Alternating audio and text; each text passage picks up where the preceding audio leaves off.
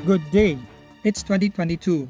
This is Philippine History Today, January 15. In Davao, 30 years ago, a new hope. In Pasay, 7 years ago, the cool poop. Elsewhere on the internet, 21 years ago, that site's dope. January 15, 1992, Wednesday. Pag-asa, the first Philippine eagle bred in captivity, is hatched at the Philippine Eagle Center in Davao City. Pag-asa, who was male, was the product of 14 years of research by the Philippine Eagle Conservation Program and would keep the hopes of conservation for the critically endangered bird of prey alive. Pag-asa and his younger sibling, Pagkakaisa, are the offspring of two captive eagles, Diola and Junior, through artificial insemination. Their births would lead to outpouring of public support for the Philippine Eagles Foundation.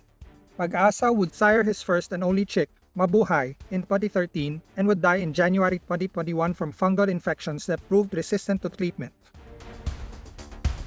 January 15, 2015, Thursday, Pope Francis arrives in the Philippines through Villamor Air Base in the afternoon of Thursday. It is the first day of his 5-day state visit to the country.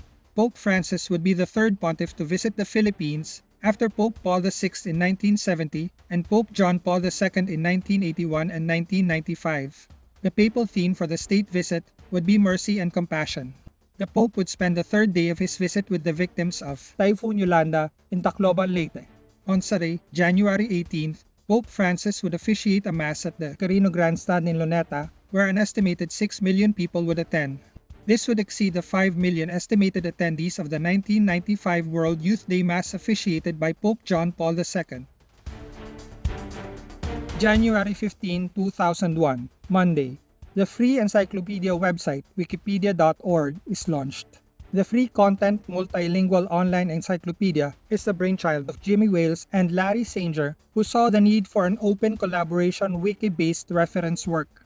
There are currently around 297,000 active volunteer editors working in 325 languages for Wikipedia. Funding for the site, which is managed by the Wikimedia Foundation, mainly comes from grants as well as small donations from its hundreds of millions of users. By the end of 2021, Wikipedia would be ranked the 13th most popular website in the world. Wikipedia is one of the primary sources of preliminary information for this podcast. And the rest is history. Keep reading about these events from reputable sources and come back tomorrow, January 16, wherever you get your podcasts.